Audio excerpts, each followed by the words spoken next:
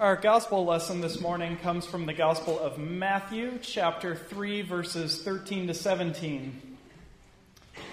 Then Jesus came from Galilee to John at the Jordan to be baptized by him. John would have prevented him, saying, "I need to be baptized by you, and do you come to me?" But Jesus answered him, "Let it be so now, for it is proper for us in this way to fulfill all righteousness." Then he consented. And when Jesus had been baptized, just as he came up out of the water, suddenly the heavens were opened to him, and he saw the Spirit of God descending like a dove and alighting on him.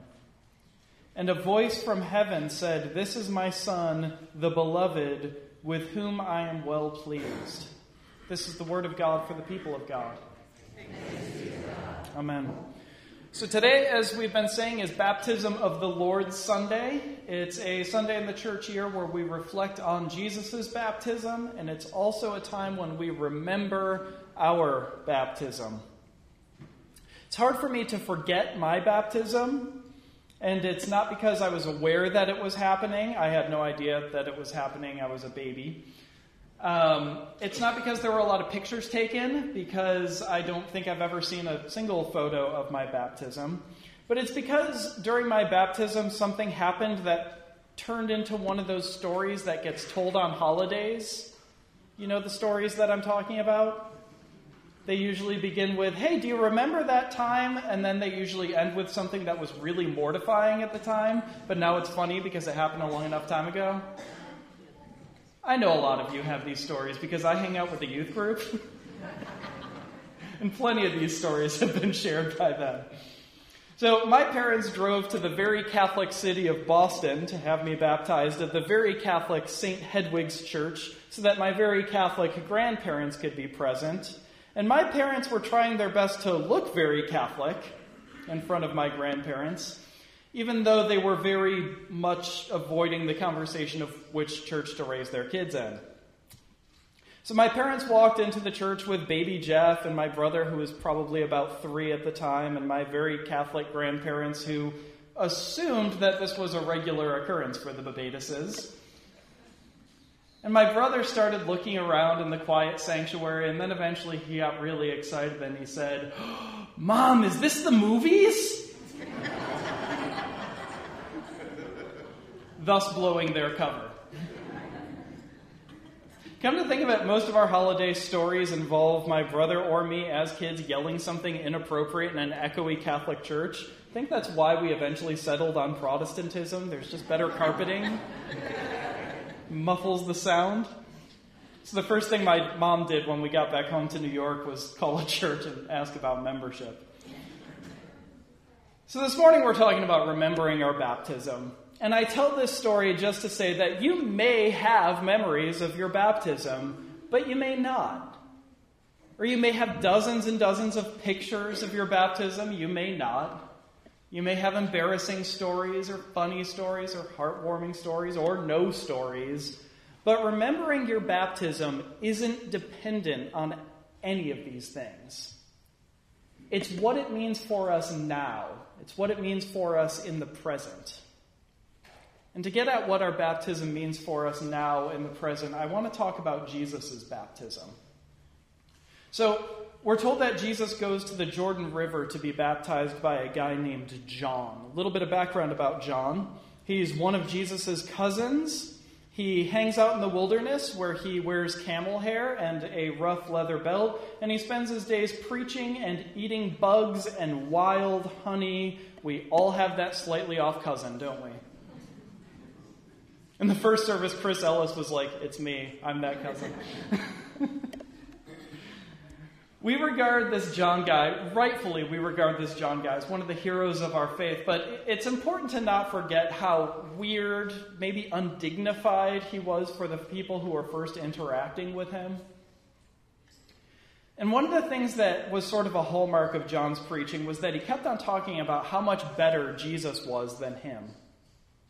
Even though he was drawing crowds, he just kept on saying, there is someone who's coming after me who is so far greater than me, so far more important than I am. In fact, I'm not even worthy to stoop down and untie this guy's sandals for him. So Jesus goes to be baptized by him, and John is naturally taken aback because one of the main points of his sermons is that Jesus is better than him, greater than him, more important than him. So John says to Jesus, no, you need to baptize me. In other words, you're the greater party here, I'm the lesser party. You're better than me in every possible way. But Jesus insists. And when I first started thinking about this text for this week, this question kept on popping into my head, which is, why did Jesus insist on being baptized? Because this was one of those times when I had a question, and then the passage answers that question, but I was a little more confused after reading the answer. Because this is what happens. John says, no, you're the one who should baptize me. Why should I baptize you? And this is Jesus' answer. He says, it is proper for us in this way to fulfill all righteousness. That's the answer. I felt like I was asking Jesus why he was being baptized, and he said, because it is proper to fulfill all righteousness. And I was left saying, cool, okay, follow-up question. What? Because seriously, what does to fulfill all righteousness even mean? Well, if we look at the rest of Jesus' ministry, we see a pattern. And it's that Jesus seems to equate righteousness or holiness or justice with humility and submission. So he's God, but he becomes human. He's holy, but he eats with people who do awful things. He forgives the people who crucify him. He washed Judas's feet, knowing that Judas was about to sell him out and have him arrested and executed. So I think that when Jesus says that his baptism is about fulfilling righteousness, it's like he's setting that precedent. That there's something about baptism that involves humility. Even before your weird cousin that hangs out in the woods and eats bugs. Jesus never operated under the assumption that someone was beneath him or that he was better than anyone else. And he's driving that point here early on, even in his baptism. Something else happens in Jesus' baptism, though. It's kind of hard to gloss over. It might be the elephant in the room for some of you. The sky is ripped open. And then God's Spirit descends on Jesus, and a voice comes out of the sky saying, "This is my Son, the beloved, with whom I'm well pleased." And this is strange, even aside from the whole sky being ripped open thing and God's voice calling out from the sky. Because first of all, notice that God is really laying it on pretty thick here.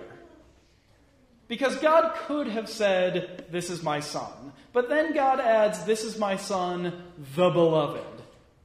And then God adds, "This is my Son, the beloved, with whom I'm well pleased." Whenever I read something like this, I think about how my friends make fun of me whenever I recommend a movie or book or TV show. And it's because I never say something like, "Oh yeah, that show's really good." I have a tendency to oversell everything. So instead I'll say something like, "That show is the single greatest work of art in the history of television, and everyone will universally love it, and if you don't start watching it tonight, you'll regret it for the rest of your existence." I'm relieved to know that God apparently does the same thing. God's doing it right here. This is my Son, my beloved Son, with whom I'm well pleased. But there's another thing happening here. And it's this phrase, "well pleased." It could also mean something along the lines of, "the one I give preference to." And this is bizarre because it's a strange thing to be said hot on the heels of a display of extreme humility, isn't it? Jesus submits to an act that indicates that he doesn't think of anyone as beneath him, but then there's God's voice calling from the sky saying, "I give preference to you." And so if we pull this whole thing together, I think that what we see in Jesus' baptism is that baptism is a paradox. Baptism is a paradox, and I think that the same can be said of our baptism. It's a paradox. It's a reminder that we're claimed as more loved than we'll ever know or understand, and at the same time, it's a reminder that we're baptized in the name of one who never looked at another human being and thought they were beneath him. So whether you have pictures or not, whether you have memories or not, whether you have stories or not, remembering your baptism this morning means that you're personally invited to remember that you are baptized into a paradox.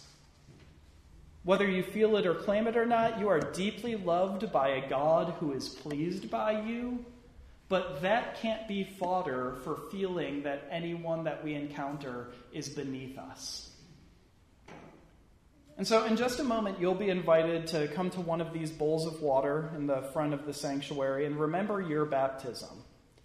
And not necessarily the stories or the pictures in a scrapbook or on your phone somewhere, but to remember that you're baptized into this paradox. You may want to make the sign of a cross on your forehead with the water, or take one of the shells in the bowl as a reminder of your baptism. But as you do that, maybe you need to remember the name that God has given you that you keep forgetting.